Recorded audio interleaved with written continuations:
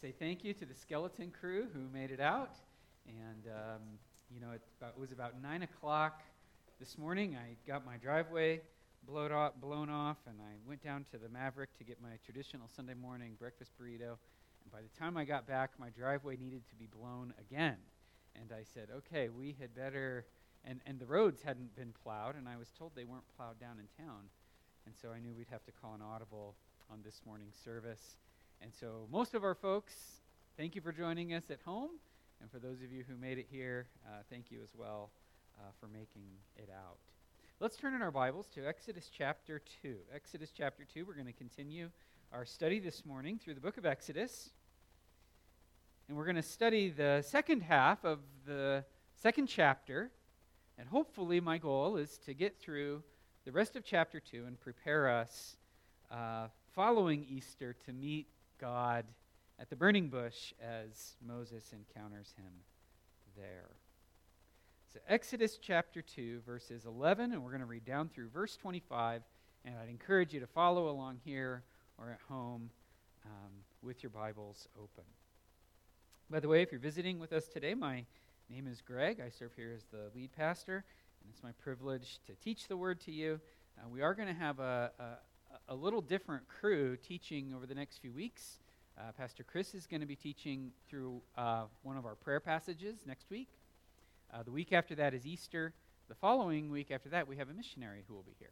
His name is John Lehman, and he's an associate pastor in the Greenville, South Carolina area who's going to be retiring from that ministry and going into the mission field. And so we're going to be hosting him here, and we're excited to have him the week after Easter. And then we'll jump back on our regular schedule after that. So this will be the last time for a bit here that we are in Exodus.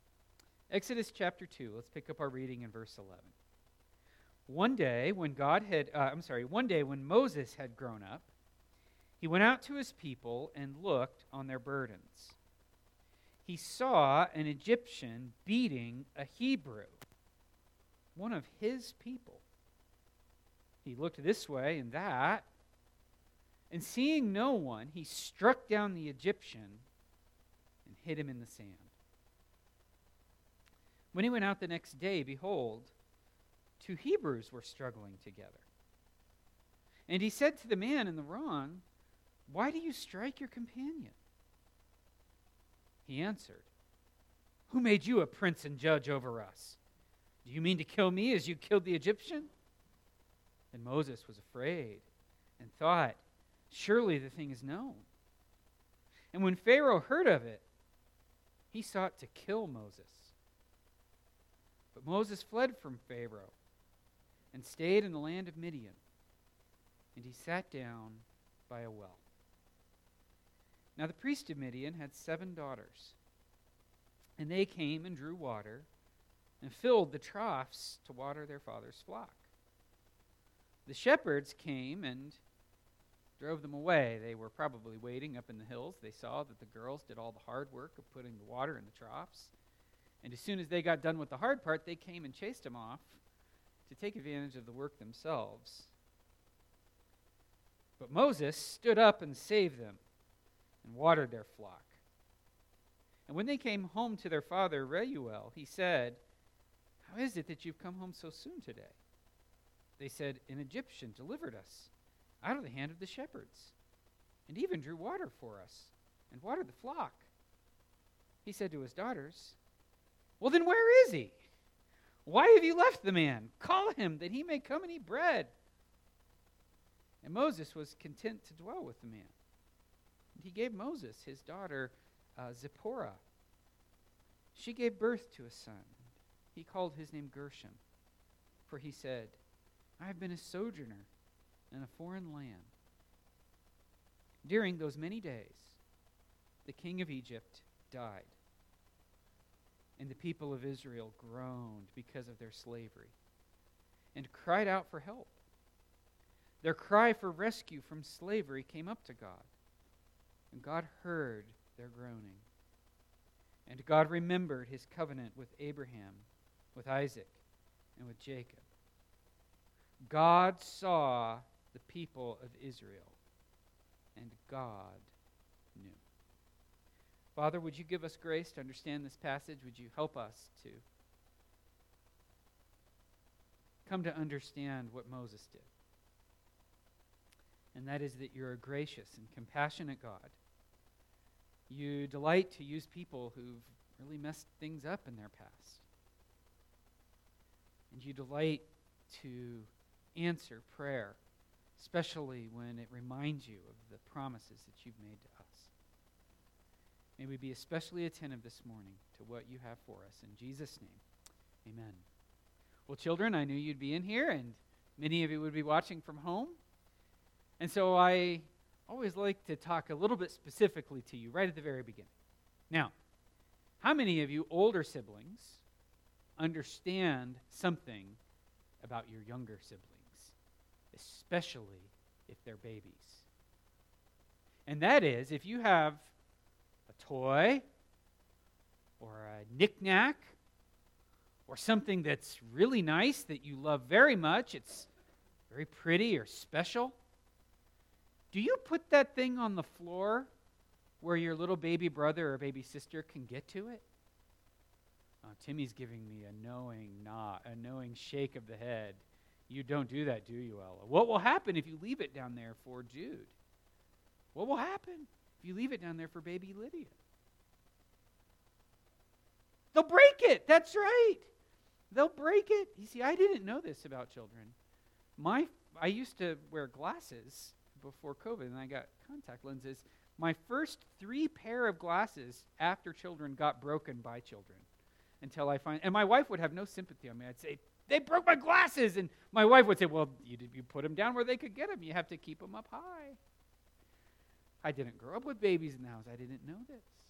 Well, this is something you understand. This is something we understand. When we have something really special, when we have something that's really, really important to us, what do? We protect it. We put it away in a special place so that it can't be disturbed. Now, I want you to know how very unlike God that is. When God sees somebody really special that he wants to use, when God has a person that he wants to develop into somebody really important, if it were up to us, we would shelter that person and make that person just about as perfect as could be. We would keep that person from ever making mistakes. We would protect that person from the trials of life. But our thoughts aren't like God's thoughts. When God has somebody that he wants to use, his pattern is to let that person get hit and to let that person make some mistakes. In fact, some of the people that God uses most made the biggest mistakes you can imagine. They made terrible, life-changing mistakes. They committed terrible, awful sins. And God allows that so that his grace can pick them up and hold them up, so that when he does begin to use them for special purposes, they'll never forget where they were or who they were. And God delights to use those people. I'd like to see this in the life of Moses. We've got 3 points we're going to be covering today. If you'd like to write them down ahead of time, that will help you keep up. They all begin with R's: the rejected revolutionary, the resident alien, and the remembering God. But let's get some context before we do that. Our 3 points are this: the rejected revolutionary, the resident alien, and the remembering God. But let's get a little context, especially if you're just joining us and you're jumping onto a treadmill that's already running. Israel has been in Egypt. They've been there for probably about 350, 360 years now. Long time. Pharaoh is unhappy with the size of their nation. He wants to keep the male workforce But he doesn't want them to grow, and so he develops a program where the male children are wiped out. He threatens them. He enslaves them. He tries everything he can to stifle their growth, yet they keep on growing. They keep on expanding. They keep on multiplying and filling the land, and nothing he can do slows it down. In fact, all of his efforts only speed things up. And Pharaoh, turns out, is a rather weak man. Not that he himself was weak, but compared to the strength and power and purposes of God, he stands no chance. And when Pharaoh puts these laws into place, nobody seems to obey him. This is a pattern that we see in Scripture. We go to the book of Esther, for example, and you've got Artaxerxes on the throne, and he's this pawn. Everybody's influencing him. Life happens to him. He never actually, in the book of Esther, makes his own decision ever. He's always being manipulated by people. And so Pharaoh is, in a sense, powerless. And he tells all the Egyptians to throw the Hebrew children into the Nile. And his own daughter disobeys him. She finds a Hebrew baby floating on the Nile. All she had to do was take that baby out of the basket or out of the box that we talked about last week and drown that baby. But she doesn't. She actually formally adopts that child. She even names the child Moses, Moshe. She drew the child up out of the water. She Moshed the child. So she names him Drawn Up. And as such, as a daughter of Pharaoh, Moses receives the greatest privileges of his day. The writer of the book of Hebrews is going to tell us that Moses had at his disposal the riches of Egypt. He had a great education. Moses' writing, as we'll see moving forward, is profound. He's a highly educated man, a gifted man. He's an energetic man, and he's likely trained as a warrior even. The shepherds that he encounters later didn't stand a chance against him. He is of an enviable class. Yet, Moses never forgets where he came from. All along, it's very possible, in fact, probably likely, that Moses had access to his mother, Jochebed, and his father, if memory serves, his name was Amram. Moses is learning who he is, and it's probable even that Moses, along the way, begins to understand something about himself and his role in this nation. He begins to see himself as a deliverer of his people. He understands that his life has been preserved and that he's in a unique position to help, and he wants to do something for his people.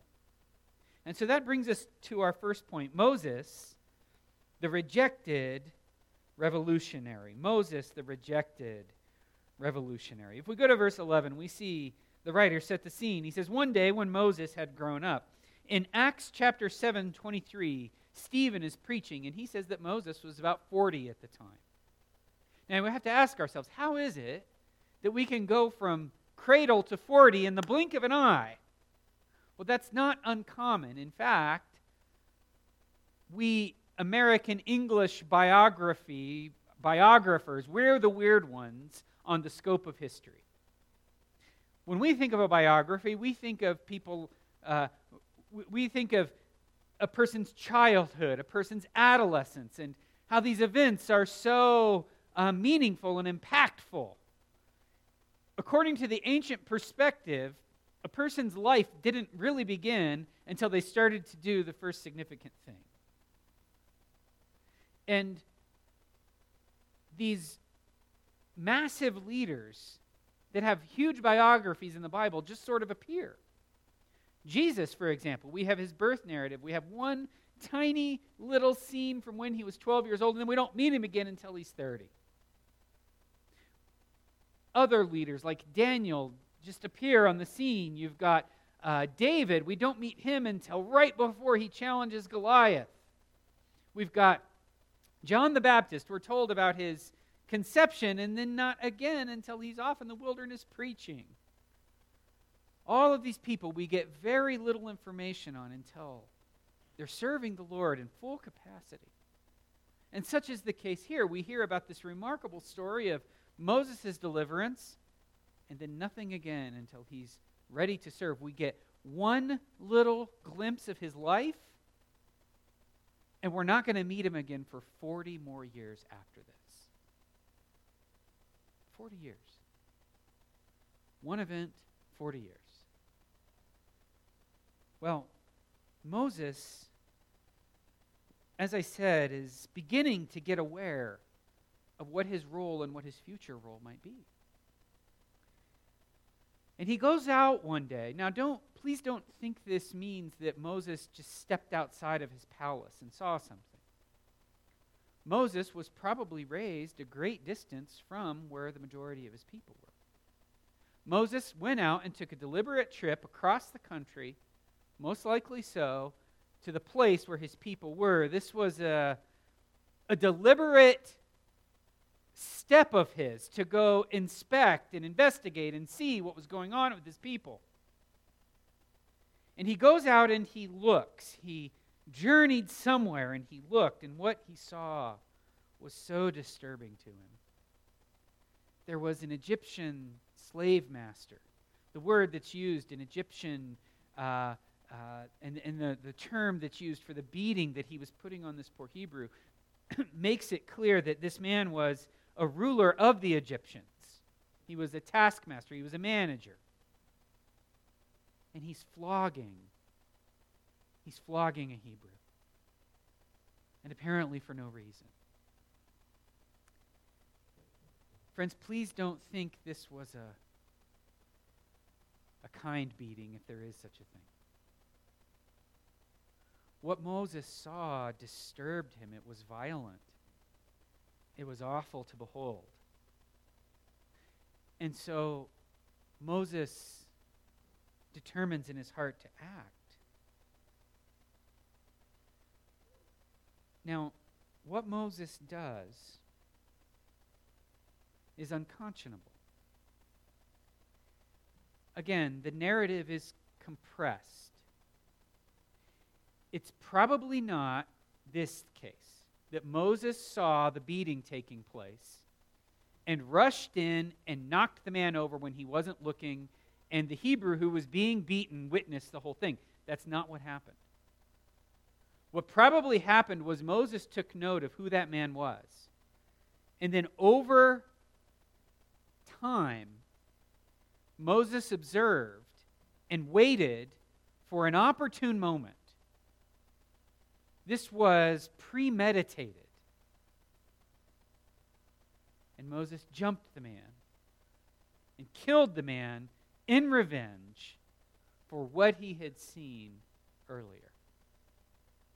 He looked this way and that, made sure nobody was watching, and slays the man in cold blood and buries him in the sand. Now, some commentators will defend Moses on this point. They will note two things. That the actions that Moses took, Moses saw, Moses struck, Moses looked, these are all descriptions that God uses of his own people in the book of Exodus. And God did strike the firstborn of Egypt. They will even point out that there was an Egyptian law that if you saw a person being beaten, being attacked essentially, that as a citizen you could take action yourself and, in a sense, act in self-defense for the person being beaten. But Moses makes none of those excuses for himself. Moses does not let himself off the hook. In fact, what we see here is that Moses is displaying a guilty conscience. He looked this way and that. If this were truly a legal, justified killing, why would Moses bury the body in the sand? He knew what he was doing was wrong. It was a rush of blood, vengeance. And What's worse, this is naivete to the core. For the next day, Moses goes out again. And he is so sure that his people are going to welcome him as a revolutionary. His people are going to welcome the fact that he is trying to throw off their bondage. He's in a sense expecting the Israelite people to pave his path with rose petals, as it were. Welcome the deliverer, come to them. And he is in for a rude awakening. For he sees two Hebrew people fighting. His naivete is absolutely staggering. There's an Egyptian manager who's dead, and there's an investigation that's ongoing. People are going to get to the bottom of this. They haven't found the body yet, but he's missing, and people are looking. And what's worse, Moses didn't do it as privately as he thought. There were witnesses. He didn't see them, but they were there. And they've already told on him. Word has already spread. And Moses goes out and sees these two Hebrews fighting. He doesn't know it yet, but he's already in trouble. He talks to these two Hebrews who were fighting. One was in the wrong, one was in the right, and Moses tries to reason with the one who's in the wrong, and the one who's in the wrong says, "Who made you prince and judge over us?" Children, this is just like you. If your older sibling starts to boss you around, you would say, "Who died and made you general?" In other words, I don't want to hear it from you. Actually, if you don't already say that in your home, don't say that, okay? And if you do, don't blame me for teaching you how to say that, okay? Nobody put you in charge. This must have shocked Moses. He thought his people would be appreciative for his efforts to deliver them. And yet, they hate him. They don't want him. They say, "You don't understand us. You didn't get beat like we did. And now you Johnny-come-lately, you think you're going to come and deliver us? You don't know who we are. You're not like us. You were raised in the palace. We don't want to hear it from you." This must have crushed Moses. Yet something else bothered him about this interaction, and it should have. He realizes that he wasn't as sneaky as he thought. The investigation is ongoing. The witnesses are coming forward. Moses is going to be a wanted man very soon. And sure enough, the Israelites, they're not asking for deliverance. They don't want Moses doing this. Now, you might be saying, "Oh, come now, Pastor Greg. Aren't you reading into that a little bit too much? Is this really what the story is trying to communicate?" I would invite you to open your Bibles to Acts chapter 7, verses 27 through 29. And under the inspiration of the Holy Spirit, this is Stephen's interpretation of the events. God sent you a deliverer in the form of Moses. He even struck down an Egyptian to show that he was serious about it. And you were stubborn then as you are now. That's Stephen's point. They didn't want to hear it. Stephen says you're rejecting the deliverer, just as you rejected Moses when he tried to deliver you the first time. I'll leave it to you to go turn there and find that, but that's the way we're to take it. Well, that brings us to our second point, Moses, the resident alien. Pharaoh hears something. Now, every commentator agrees that when Pharaoh hears this story of Moses, the child he never wanted, of Moses, the grandchild he never wanted, more technically, a Hebrew boy raised in his own palace, fed by his own table, educated by his own teachers, this man is fancying himself as a revolutionary. And he's even killing Egyptian people. Now, it turns out Pharaoh gave the Israelites too much credit. What would happen if the Israelites suddenly started to follow this man? Well, then Pharaoh would have a huge problem on his hands. And so Pharaoh's like, let's snuff this out before it happens. And Pharaoh plans to execute Moses. He can't have a revolutionary kicking it around. Moses knows that it's time to leave. And in fact, it says that Moses flees to this place called Midian. And the word flee actually has the idea of disappearing. It says, like, for example, in the book of Ecclesiastes, life is fleeting. It's here today, gone tomorrow. It's like a vapor, it up and disappears. Moses had to think fast. Moses had to abscond and just disappear into thin air. And so he did. He's gone. We might disagree with his methods of keeping a low profile, but we'll get to that in a minute. Again, Moses is a naive man, and God is driving that out of him, frankly. It's a lesson he learns a little too well, as we'll see in chapters 3 and following. So Moses goes to Midian. The exact location of Midian is a little bit unknown. I was thinking this morning I should have done this, because it's not totally, if you don't have a picture in your mind of what the Red Sea looks like, this won't make much sense. But you know how at the top of the Red Sea there's those two little horns? They're called the Straits of Tiran. Well, Midian, there's one of those little straits close to Egypt, and then there's one of those little straits farther from Egypt.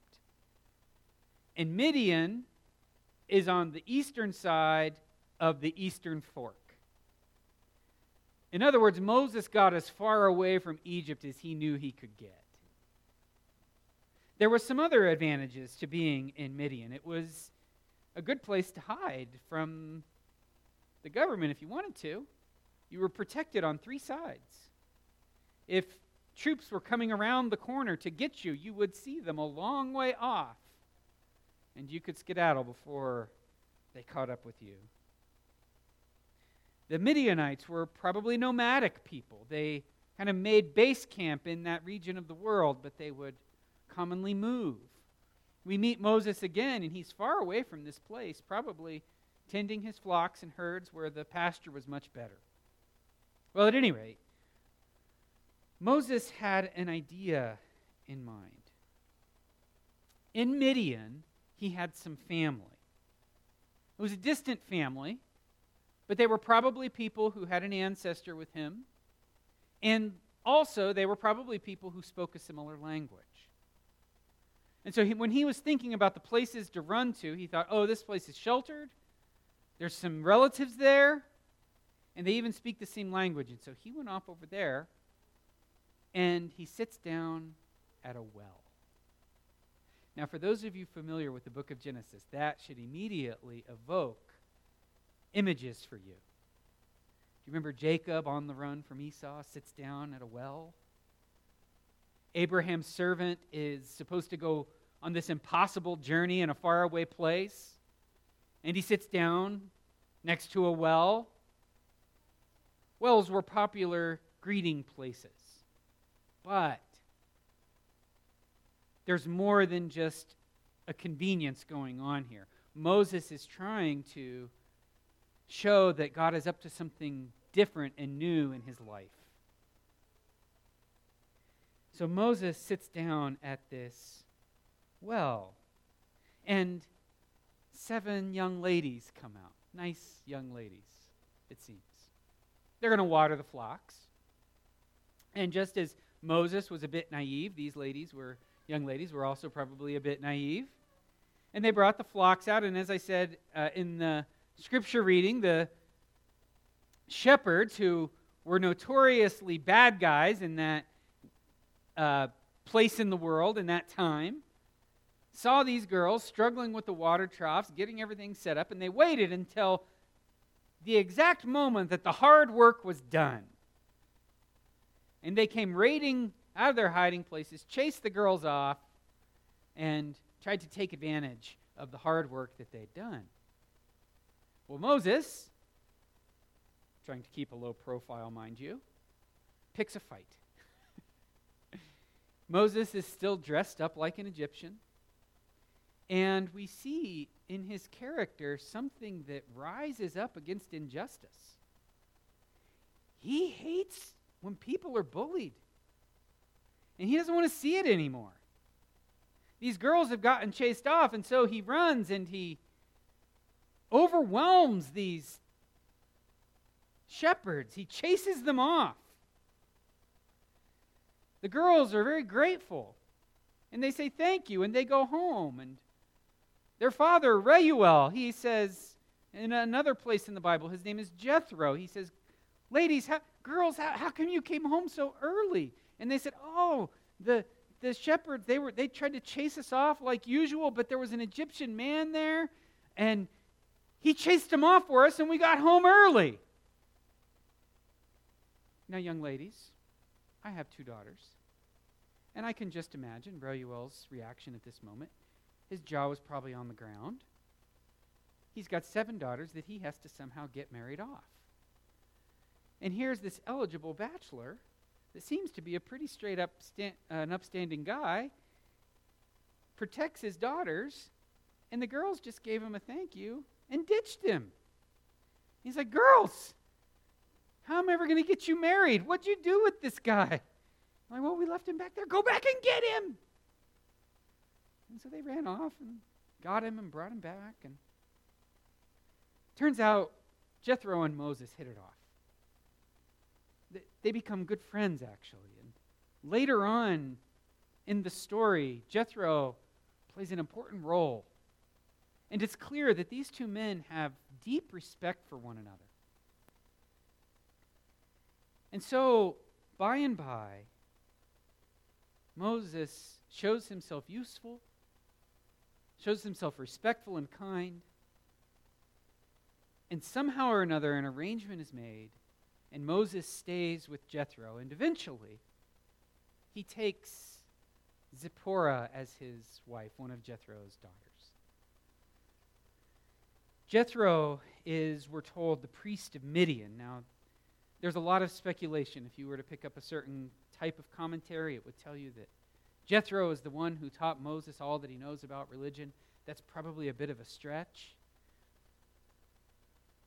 Jethro did descend, or Reuel did descend from Abraham through Abraham's second wife, Keturah. After Sarah died, Abraham remarried and sent many of his sons off, and one of them was Midian. And Jethro was a descendant of that man. So it's almost certain that Jethro had an understanding of who God was, but he probably did not worship God alone. He probably also worshiped several other gods. And by, this man comes to know the Lord as the only God. It would take a while, but Jethro would come to that conclusion. Now, Zipporah is a figure we'll meet again. She seems to be an incredibly supportive wife. Her name means songbird. That can be taken a little, negatively, as in she's like a twitterer, moving about, always flitting about. It can be taken very pleasantly, which is how I would choose to take it. Maybe she was a young lady who was always singing, always moving around, a pleasant ray of sunshine in one's life. Typically, people adopted names after their character became known. Sometimes it was given them at birth, as was the case with their son. They had 2 sons. But their firstborn son's name was Gershom, which means resident alien. And so Moses settles in to prison, as it were. He doesn't have iron bars around him. He's free to move about. But the life that he thought he had is now gone. He thought he'd be a deliverer. He thought he'd be somebody important in the nation of Egypt. He thought he'd be the most important person in the nation of Israel. But he's a murderer, a convicted murderer. And he's gone out into the hills to live a lonely life It's domestic tranquility for sure. But his best friends are going to be sheep. And for 40 long years, he will live in that prison of anonymity and regret. He has a lot of lessons to learn out there in the wilderness, tending for sheep. And he's going to learn them mostly well. He needed some seasoning, while God did something else in a faraway place. And that brings us to our last point, the remembering God. In verses 23 through 25, something we haven't seen yet happens. God's people finally pray. So you know, as this passage has moved forward, God has been surprisingly absent from this text. Now, a new Pharaoh is on the scene. The old Pharaoh died, to nobody's great regret. We don't have his name recorded.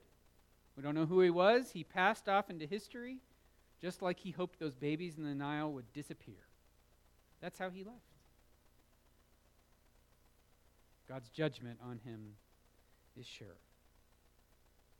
But a new Pharaoh rose.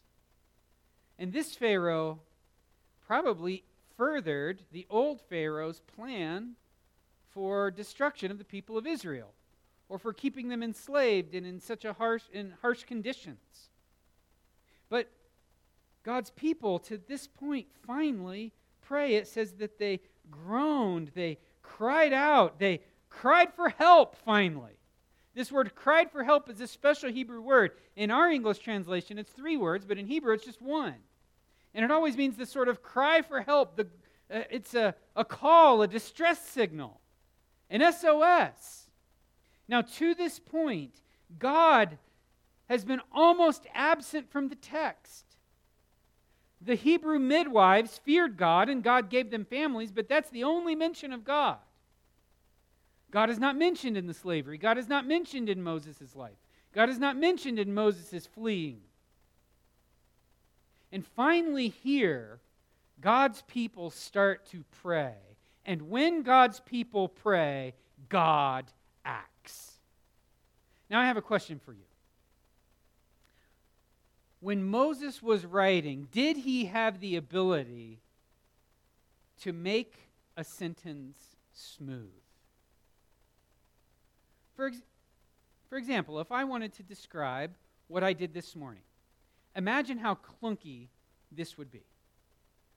Greg went outside and started the snowblower. Greg blew snow off the driveway. Greg drove down to the Maverick, and Greg ate a breakfast burrito. You would say, well, thank you, Pastor Greg, but I think you could have said that in about 90% fewer words. Listen to how Moses words this. He says, and God heard their groaning. And God remembered his covenant with Abraham, with Isaac, and with Jacob. God saw the people of Israel, and God knew. Do you think that was on purpose or on accident? What is Moses trying to tell us? That the instant God's people start to reach out to them, God, in sort of fourfold rising volume, begins to rise to protect his people. God himself is now going to take responsibility for this situation. God hears. He hears in such a way that it compels his action. God remembers his covenant. It's not like it just suddenly popped into his mind. God says, you know what?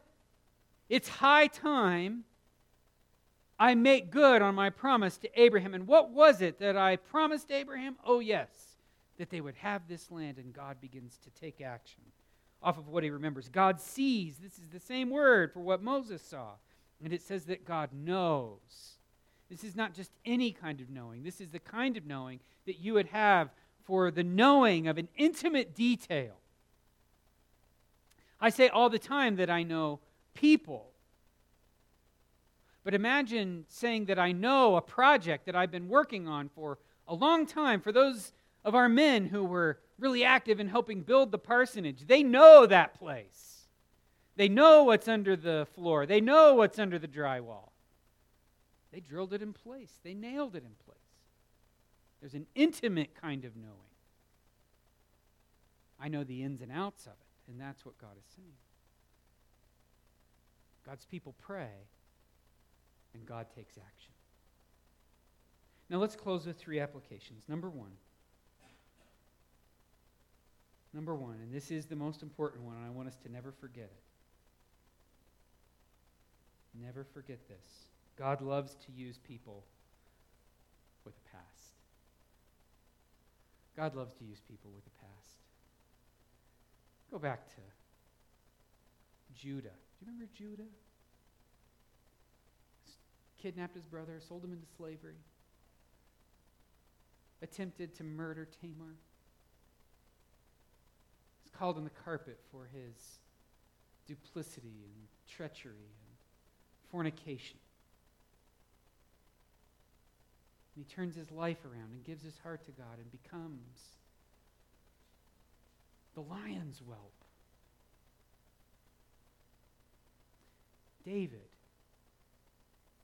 David commits adultery and then murder. And then wrote most of our Psalter.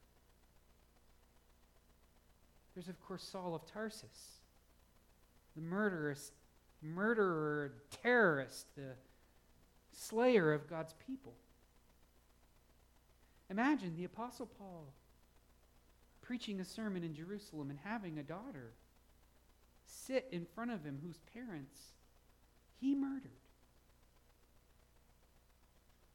Paul went through that. And God wanted to use him. And God wanted to use Moses even after his murder. If you have a past,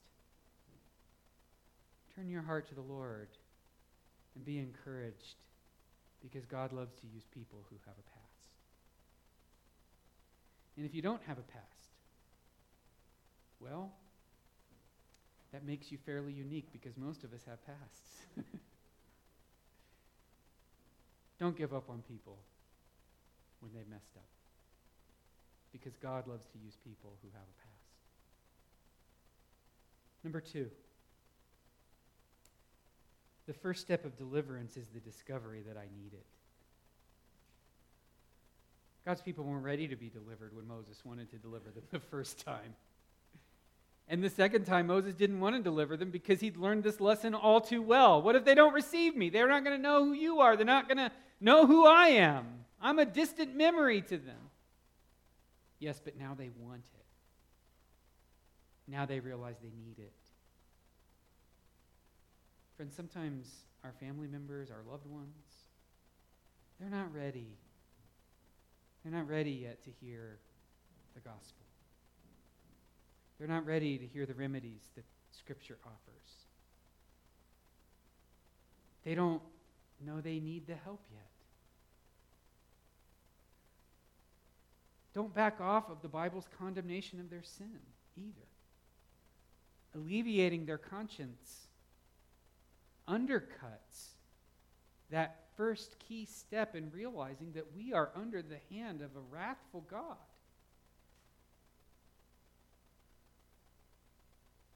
People need to realize that they need to be saved from something before they can reach out for a Savior.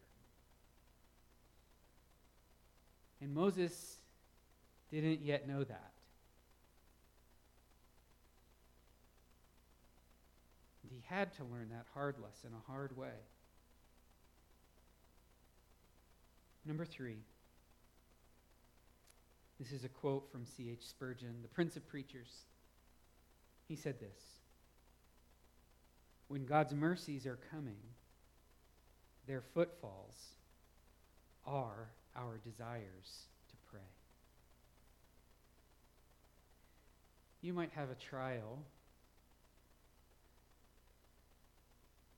You didn't even know you had that coming, and yet you find yourself on your knees. And it appears that those prayers are too late, or they're going up into the dark.